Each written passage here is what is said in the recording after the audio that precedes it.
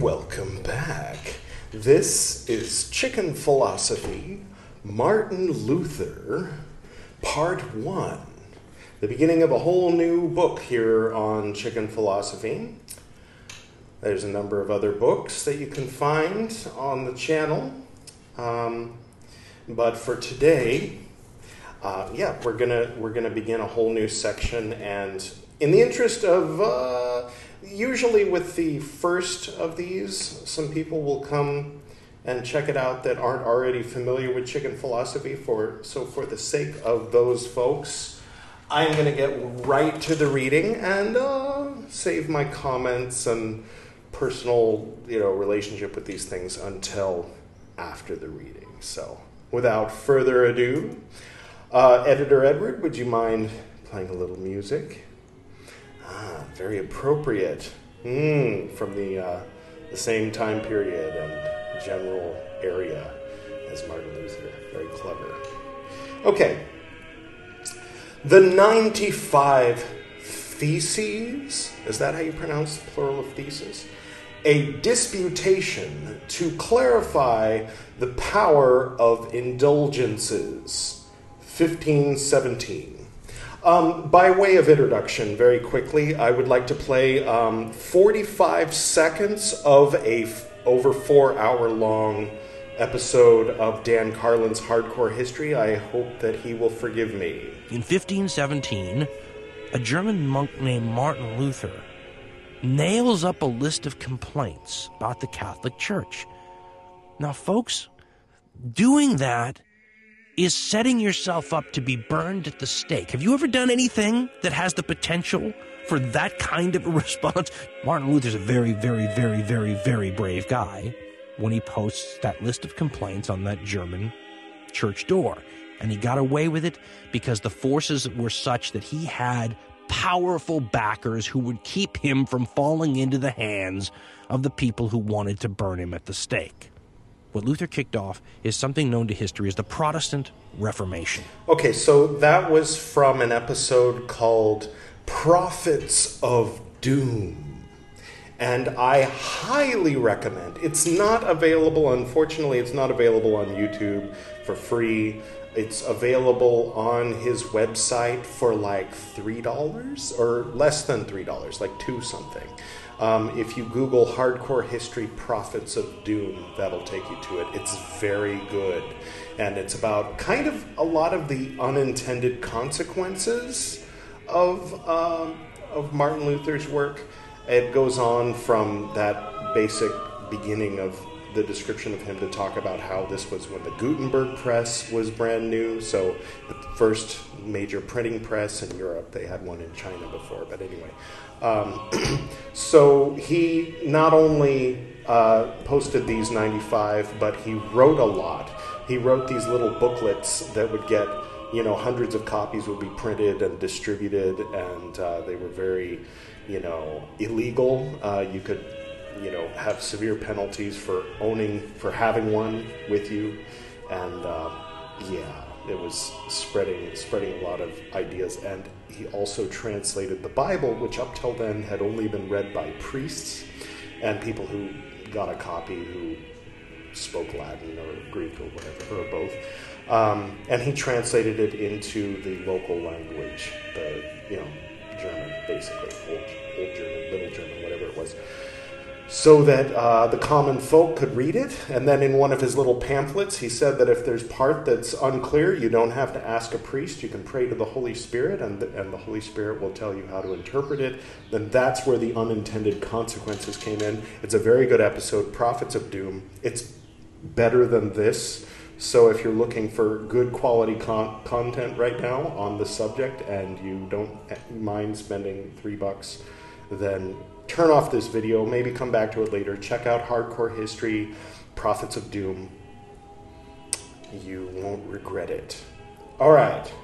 So, for those who are still here, thank you. That's very nice of you.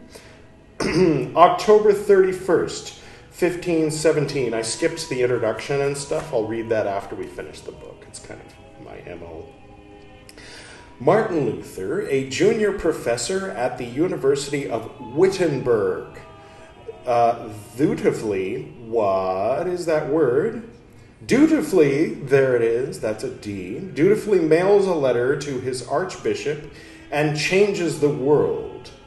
Just following customs, an act of academic due diligence, he bundled the letter with a couple of other items, a copy of 95 statements, aka theses, on indulgences to be debated publicly at the university, and an essay, let's see if I can do this with my eyes, he'd written on the topic.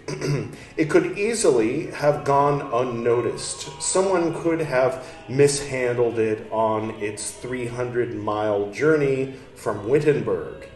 The archbishop's bureaucracy could have tossed it on the stack of similar mailings, an administrative matter, a non-urgent notice about an upcoming scholarly exercise at one of the universities on lands of the archdiocese.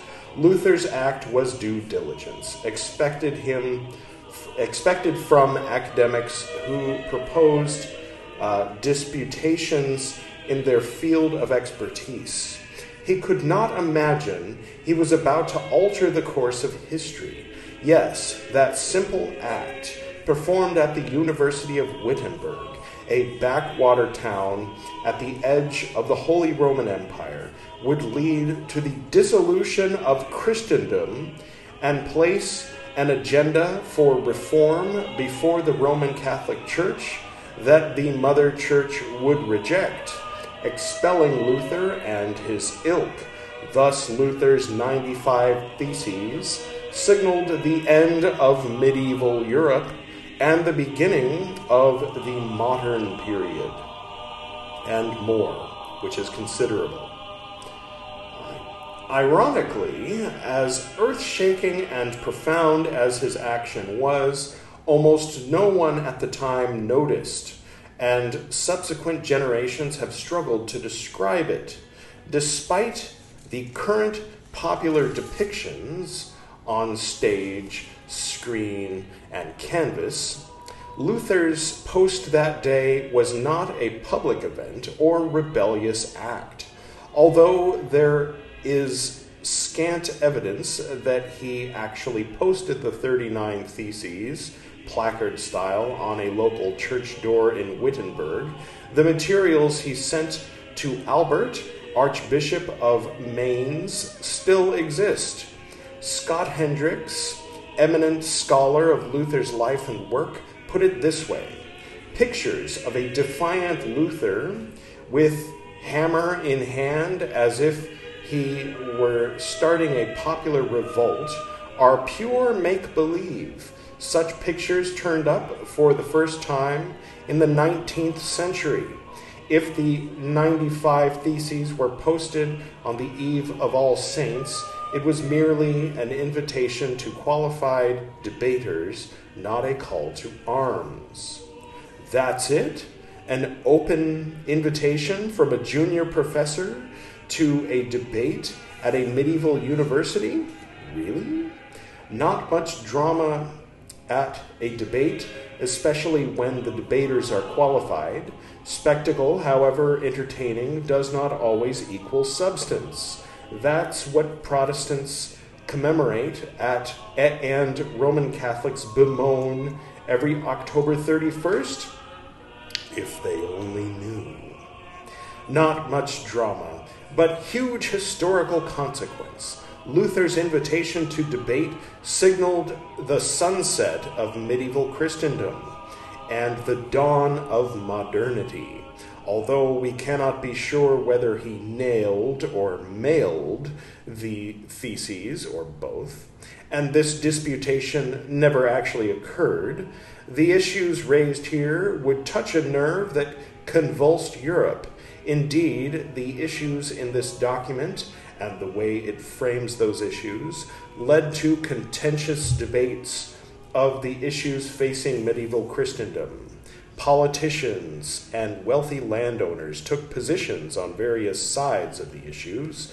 The conflict eventuated into what later became known as the Protestant Reformation, or better, the Reformations. So, what were indulgences? They were promises made by the church to penitent believers that the punishments required by their sins before entering paradise had been satisfied. They had been forgiven by God's grace. Their salvation and heavenly destination was secure. Yet satisfaction for their sins was still in order. Indulgences were like promissory notes from the church, specifically the Pope, that could be obtained by believers to reduce the punishments that awaited them in purgatory.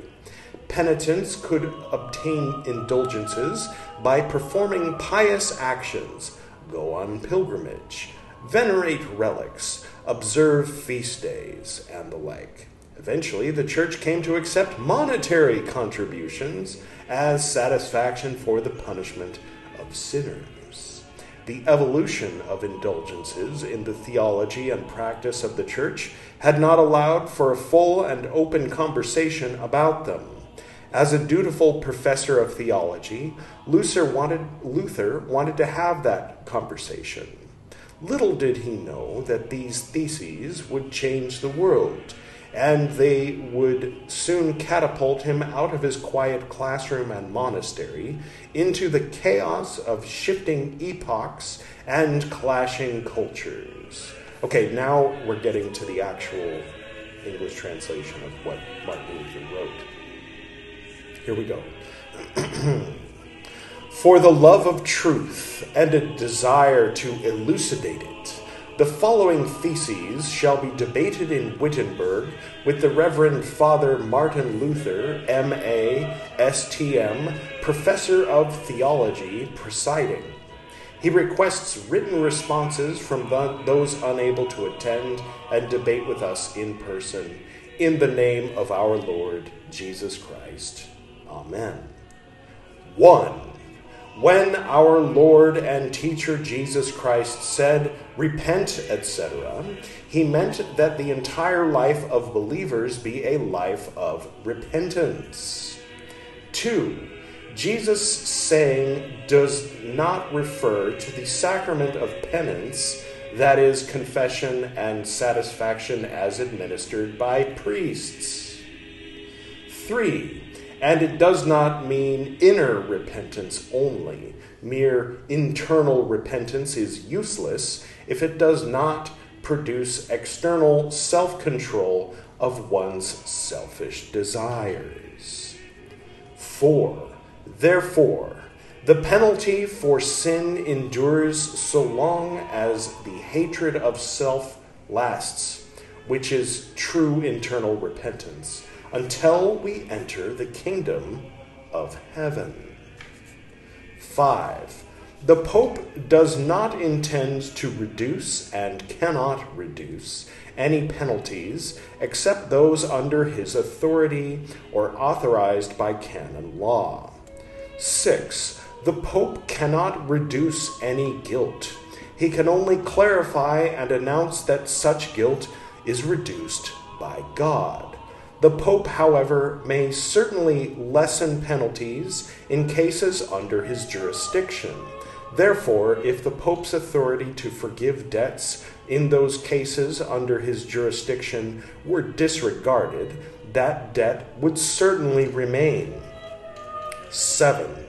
God reduces no one's guilt without at the same time humbling them in all things and making them submit to the priest as a vicar of God. 8. The penitential canons apply to the living only, and as the canons themselves state, they do not apply to the dead. 7. The Holy Spirit, therefore, is kind to us through the Pope, insofar as the Pope in his decrees always makes an exception in the case of death and emergencies. 10. Priests act ignorantly and wickedly when they commute canonical penalties of the dying to purgatory. 11. Those weeds of commuting canonical penalties to purgatory were evidently planted while the bishops slept. 12. Earlier, canonical penalties were imposed before, not after, absolution, as tests of true contrition. 13. Death releases the dying from the penalties of canon law, and the dead have a right to be released from them. 14. Imperfect piety, or love on the part of the dying, necessarily brings with it great fear. The smaller the love, the greater the fear. 15. This fear or terror is so close to the terror of despair that in and of itself it matches the penalty of purgatory, not to mention the other sorts of punishments. 16. The differences between hell, purgatory, and heaven are akin to the differences between despair, fear, and the assurance of salvation. 17. It appears, for the people in purgatory, love should increase and fear should decrease necessarily. 18. Furthermore, neither reason nor scripture prove that souls in purgatory are outside the state of merit. That is, they are unable to grow in love. 19. Nor does it seem proved that souls in purgatory, at least not all of them, are certain and assured of their own salvation, even if we ourselves may be entirely certain of our salvation. 20. Therefore, when the Pope talks about plenary remission of all penalties, he does not actually mean all penalties, but only those he has imposed. 21. Thus, indulgence preachers falsely claim that one is freed from all punishment and is saved by the indulgences of the Pope. 22. Indeed, the Pope cannot reduce the penalties of souls in purgatory that canon law says they should have paid in this life. 23. If remission of all penalties whatsoever could be granted to anyone at all, certainly it would be granted only to the most perfect, that is, to very few. 24. For this reason, most people are necessarily deceived by their indiscriminate and high-sounding promise of release from penalty. 25. The power that the Pope has generally over purgatory corresponds to the power that bishops or pastors have specifically over their own dioceses or parishes. 26. The Pope does a good thing when he forgives those who are in purgatory, not by the power of the keys, which he does not have, but by praying for them. 27. The chant, "When the coin in the coffer rings, the soul from purgatory springs," is simply a human doctrine. 28. It is certain that when money clinks in the money chest, greed and avarice can be increased. But when the Church intercedes, the result is in the hands of God alone. 29. Who knows whether all souls in purgatory wish to be redeemed, because we have exceptions in the legends of Saint Severinus and Saint Pascal. 30. No one is sure of the integrity of one's own contrition. Much less can one be sure of having received plenary forgiveness. The one who buys indulgences honestly is as rare as the one who is honestly contrite. Indeed, such a person is exceedingly rare. 32. Those who believe that they can be certain of their salvation because they have indulgence letters will be eternally damned, together with their teachers. 33. We must especially be on our guard against those who say that the Pope's pardons are the inestimable gift of God by which we are reconciled to God.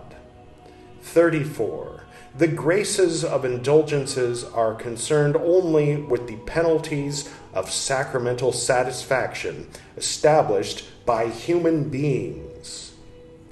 35. They who teach that contrition is not necessary on the part of those who intend to buy souls out of purgatory or to buy confessional privileges preach unchristian doctrine. 36. Any truly contrite Christian has a right to full remission of punishment and guilt apart from a letter of indulgence. 37. All true Christians, whether living or dead, participate in all the blessings of Christ and the Church, and this is granted to them by God, even without indulgence letters. 38. Still, we do not ignore papal remission and blessing at all, because they are the proclamation of divine remission, as shown above. 39. Even theologians of the highest rank find it exceedingly difficult to tell people that indulgences are useful, while also maintaining the need for true contrition. 40. Truly contrite believers seek out and love their punishments. Indulgences, however, relax penalties and cause contrite persons to hate them. At least it provides the conditions for hating them. 41. Papal indulgences must be preached with caution, lest people erroneously think that they are preferable to other good works of love. 42. Christians are to be taught that the Pope does not intend that the buying of indulgences should in any way be compared with works of mercy. 43. Christians are to be taught that the one who gives to the poor or lends to the needy does a better deed than the one who buys indulgences. 44.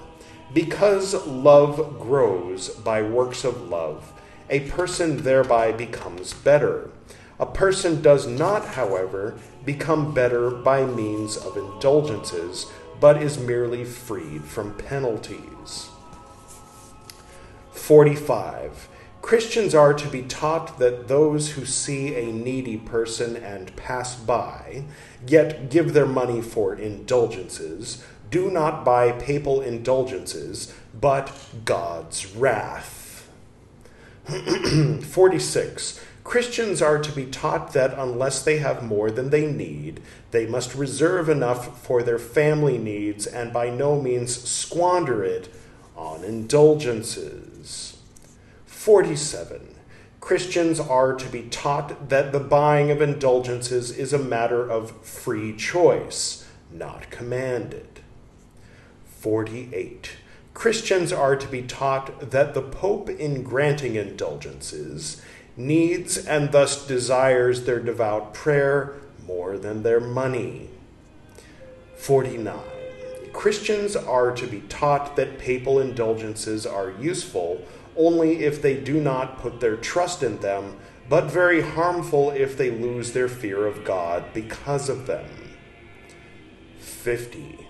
Christians are to be taught that if the Pope knew the exactions of the indulgence preachers, then he would prefer that St. Peter's Basilica were burned to ashes than constructed with the flesh and bones of his sheep.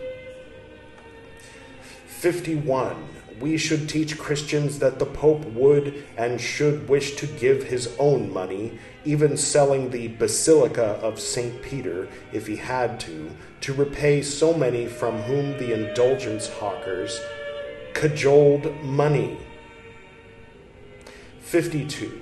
It is vain to trust in salvation by indulgence letters, even through the indulgence hawker or even the Pope, the indulgence hawker or even the Pope were to offer his soul as security. 53. The enemies of Christ and the Pope prohibit the preaching of the word of God in some churches so that indulgences can be preached in others. 54. Whoever devotes an equal amount or more time to indulgences than to the word in a single sermon infringes upon the word of God. 55. It is certainly the Pope's sentiment that if indulgences, which are a very insignificant thing, are celebrated with one bell, one procession, and one ceremony, then the gospel, which is the very greatest thing, should be preached with 100 bells, 100 processions, 100 ceremonies. 56. The treasures of the church, out of which the Pope distributes indulgences, are not sufficiently discussed or known among the people of Christ. 37.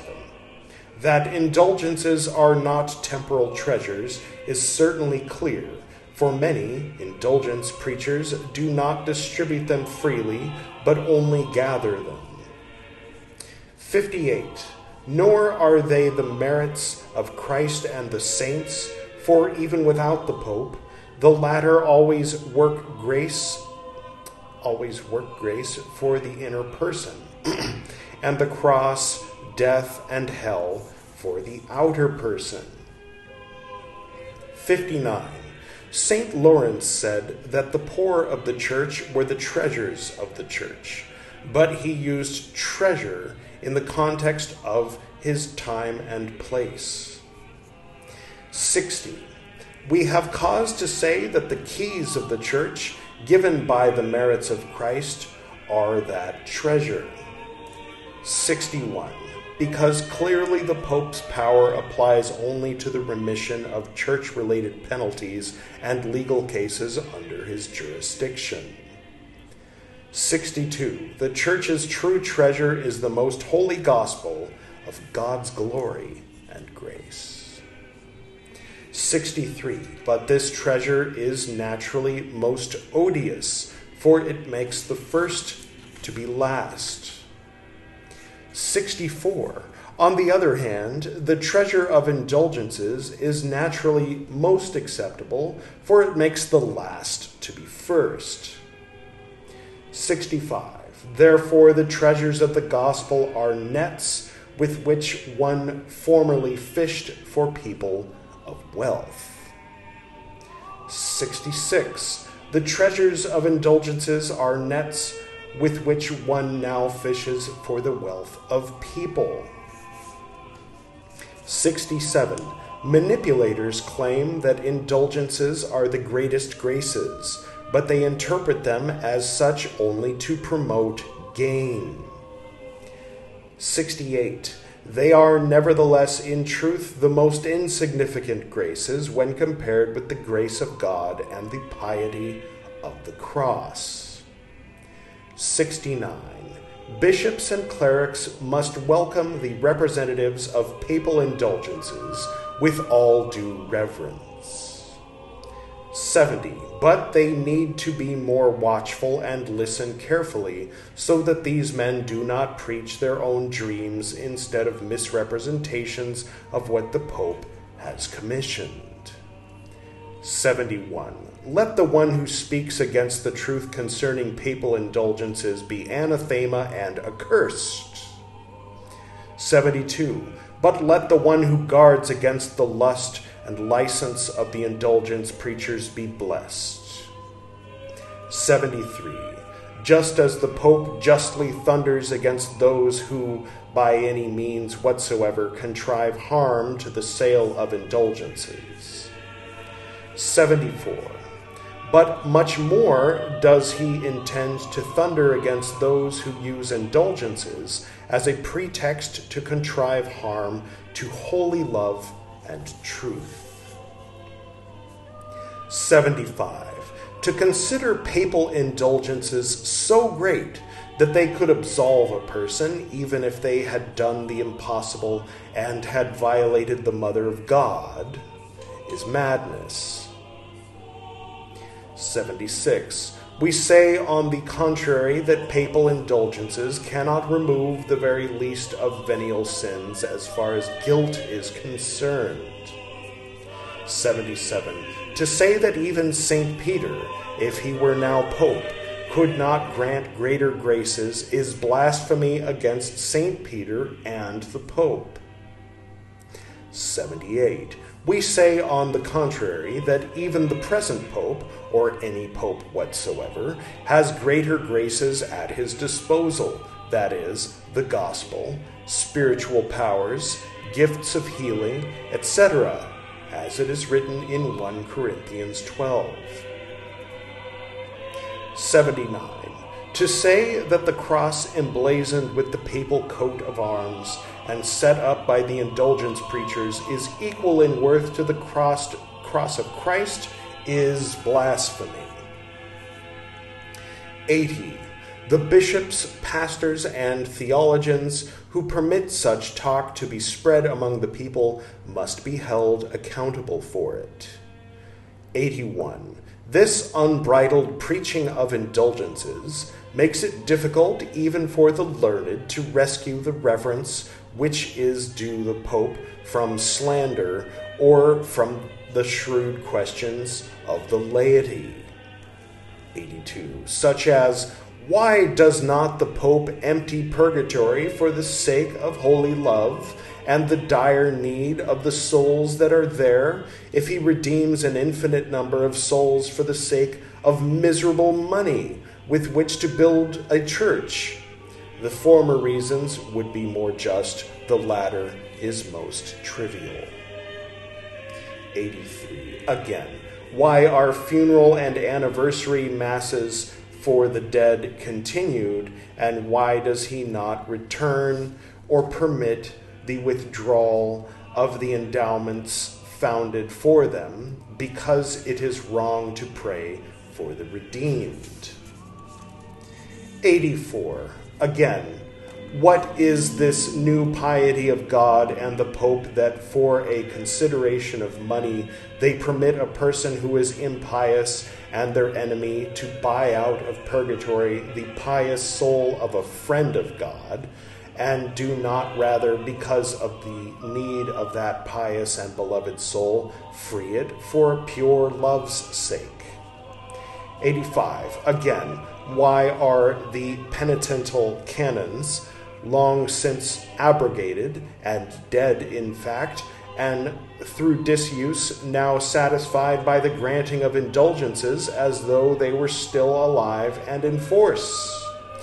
86. Again, why does not the Pope, whose wealth is today greater than the wealth of the richest Crassus, build this one basilica of St. Peter with his own money, rather than with the money of poor believers? 87. Again, what does the Pope reduce or grant to those who by perfect contrition already have a right to full remission and blessings? 88. Again, what greater blessing could come to the Church than if the Pope were to bestow these remissions and blessings on every believer 100 times a day, as he now does but once? 89. Because the Pope seeks the salvation of souls rather than money by his indulgences, why does he suspend the indulgences and pardons previously granted when they have equal efficacy? 90. To repress these very sharp arguments of the laity by force alone, and not to resolve them by giving reasons, is to expose the Church and the Pope to the ridicule of their enemies and to make Christians unhappy. 91. If, therefore, indulgences were preached in accordance with the spirit and intention of the Pope, all these doubts would be readily resolved. Indeed, they would not exist. 92. Away then with all those prophets who say to the people of Christ, peace, peace. There is no peace. 93. Blessed be all those prophets who say to the people of Christ, cross, cross, and there is no cross. 94. Christians should be exhorted to be diligent in following Christ, their head, through penalties, death, and hell. 95. And thus be confident in entering into heaven through many contritions, many tribulations, rather than through the false security of peace. All right, well said, sir. And that's our reading for today. That was Martin Luther in the document that kind of propelled him to fame. I mean, immortal kind of fame. And his writings did continue, and we'll continue to read his writings as they are recorded in this Penguin Classics, Martin Luther and the 95 Theses I was going to mention a little bit. So my parents, they decided to leave it to me rather than, having me baptized as a baby. They decided to leave it to me because my dad was more inclined toward Buddhism. He was raised Christian Scientist, so he wasn't baptized. My mom was baptized, I believe, in an Episcopal church, and she wanted to be a rector, but they didn't allow that back in the 50s or whenever it was, and so she kind of fell away from the church. But my grandma was very Protestant and a big fan of Martin Luther. And anyway, my parents, in the 70s, before I was born, my dad was a little bit of an amateur demonologist. Now, this was at Cal State LA. He was a teacher at Pasadena City College, Community College. And before Reagan was president, the government actually funded metaphysical research in public colleges. You might have seen the movie Ghostbusters. At the very beginning of the movie, funding is cut for their paranormal research, and so they're forced to go to the private sector and become the Ghostbusters. Well, that's based on something that actually happened around 1980. So before that, my dad was participating in exorcisms and stuff like that, and a few other weird things. Anyway, so in around, I don't know what year it was sometime in the 70s. This was a story that was told to me later. I was born in 78, so in around 1988, my mom told me the story of the night that they all woke up and the walls were pounding and they could hear many voices chanting, and my mom was saying, "What is that?" And my dad was saying, it's playing with my motor nerves on the back of my neck. And she said, "Get rid of it." And he's like, "Well, I want to see what it wants first." And she said, "Don't see what it wants, get rid of it." And he replied, "What did you say?" Something like that. And his face looked very different. And she was terrified, as anyone would be. And the way she described it, she reverted back to her Episcopal upbringing and started praying very quickly to Jesus and the Virgin Mary to save her and my sister, who was young at the time. And I, of course, wasn't born yet, as I mentioned. And then it was gone.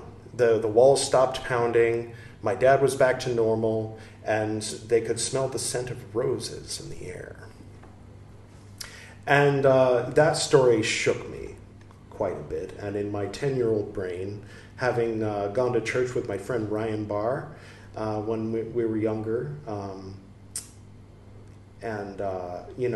exposure to my grandma and movies like The Omen, probably, I told my mom I wanted to be baptized. And my dad wasn't baptized. That must be why he was vulnerable to that. Because at the college, they weren't doing Christian exorcisms. They were doing some kind of secular exorcism based on universal love, but they weren't invoking the name of Yeshua or Christ, And so, yeah, that all kind of clicked in my brain. I'm like, well, surely, if there's nothing to it, then it won't matter whether I'm baptized or not. But just in case. I think it's pretty important. And so at the time, my grandma was going to a Lutheran church in Doherty, California, a suburb of Los Angeles. And so I talked to the priest there. I think he's called a priest. And he said, why do you want to be baptized? And I said, well, there's a war going on between heaven and hell, and I want to make sure God knows I'm on his side. And he was kind of taken aback by that, and with the conviction that I didn't tell him, of course, the part of the story that I told you. So they arranged it. I don't know, it was a week or two later. And my sister was my godmother, so that's how my sister became my godmother. And I remember there was a shell, and the whole congregation was there. And I remember the water was cold, and I was resisting the urge to laugh when they poured it on. But anyway, so that's how I ended up being baptized in a Lutheran church. And now we're reading some Martin Luther. So there you have it. Next time, we're on sort of a rotation. So the next time it'll be Gwydion, which is basically me with a hat reading another book. And the hell are you wearing? Oh, hi, Gwydion. It's new. I got it at Maldagoa, the United Colors of Benetton. It's nice. Thank you. So that's how you're going to leave the episode? Yeah, I guess. Why? Whenever you start a new book on chicken philosophy, it attracts a bunch of people that have never seen you before, and you're just going to let them assume that you're a good Lutheran boy and make all kinds of assumptions based on the way you're dressed. You're wearing it too, and what's wrong with how I'm dressed? Nothing, except you look like you're on your way to a Trump rally. What? The last time I voted in a U.S. election was when I switched from Green Party to Democrat, specifically so I could vote for Bernie Sanders in the 2016 primaries. Socialist. Democratic socialist. So this isn't the red of the Republicans. This is more like a communist red. Imagine there's no countries. Oh, sorry. I was just having a moment. And why the American flag pin? I've been rewatching Twin Peaks and seeing all the FBI guys, Cooper and Gordon Cole, walking around with their suits with their little American flag pins. And I thought, I have one of those. So I figured, the red shirt, like the red room, with the red curtains and everything. So it's not to trick people in the Bible Belt into watching your video. What? No, it's the Twin Peaks thing. What do you take me as? So are you, Edward, a good Lutheran boy? Sure, why not? Maybe a bit of a black sheep of the family, but maybe you can help me understand something here, because I have here this document from the ecumenical director of the Los Angeles Diocese of the Roman Catholic Church that says here, this is to certify that Edward Charles Reeb, son of John Dan Reeb and Judith Evelyn Saddam, born on the 21st day of September 1978 in Arcadia, California, having been baptized in another church, was received into the Russian Greek Catholic Church through a profession of faith and chrismation, according to the ritual of the Greek Catholic Church on the 8th day of April, 2007. Right. See, what happened was the cult I was in at the time was predominantly Catholic in the higher grades, and the beings that were talking to us through the leader, it's ridiculous. I admit I left a long time ago, but anyway, these beings were guiding us to save Jerusalem, from all the war and the region and between the Abrahamic religions and everything. And somehow that meant that we all had to join one of the mainstream recognized apostolic churches. Why does it say Russian Greek Catholic Church on here instead of Roman Catholic? Okay, so one of the leaders, one of my teachers at the time, was a bit rebellious, and so he became Greek Orthodox rather than Roman Catholic, and he was kind of encouraging me to do the same. And so I determined that to try to bridge the gap between him and the cult leader, I would find one of the Orthodox churches that operate within the Roman Catholic Church. So they're under the Vatican, but they're Orthodox. They do all the Orthodox ceremonies. And inspired by the Lady of Fatima, I decided to find one that was Russian. And I'm sure whether you're talking about Putin's Russian Orthodox Church or the Russian Orthodox Church outside of Russia that formed after the Communist Revolution, or talking about the Russian Orthodox Church within the Catholic Church, they would all agree that the original Russian Orthodox Church was based on the Greek Orthodox Church. And so I think what it is that the Greek Catholic Church was already well established, and so the Russian Catholic Church, the Russian Orthodox Church, and the Catholic Church kind of like is connected with them, and so hence... Okay, so you're Catholic. Actually, the Lutheran baptism is acknowledged and recognized by the Catholic Church. So the chrismation is like a confirmation. So, I mean, you could say I'm, in a sense, both Lutheran and Catholic. Interesting. Which brings me to the second document I have here. It says... Certificate of Conversion. This is to certify that Edward Charles Reeb, son of John Dan Reeb, has renounced his present Christian religion and, being embraced after influenced by ideology of Hindu religion, want to adopt Hindu religion without any force, with his or her own sweet will or pressure. It goes on. Okay. I was in India, and I met Priyal, and we got married in a Hindu temple in Tamil Nadu in 2019.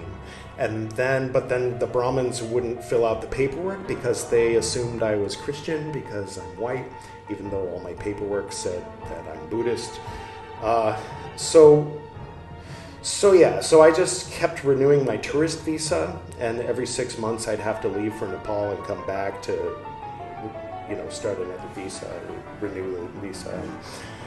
So then COVID hit, and they were extending people's visas, but my visa was going to expire, and I wasn't going to be able to leave and start a new one or anything like that. So it kind of became urgent that we make the marriage legal and formal so that I could move to a different type of visa and eventually to an OCI.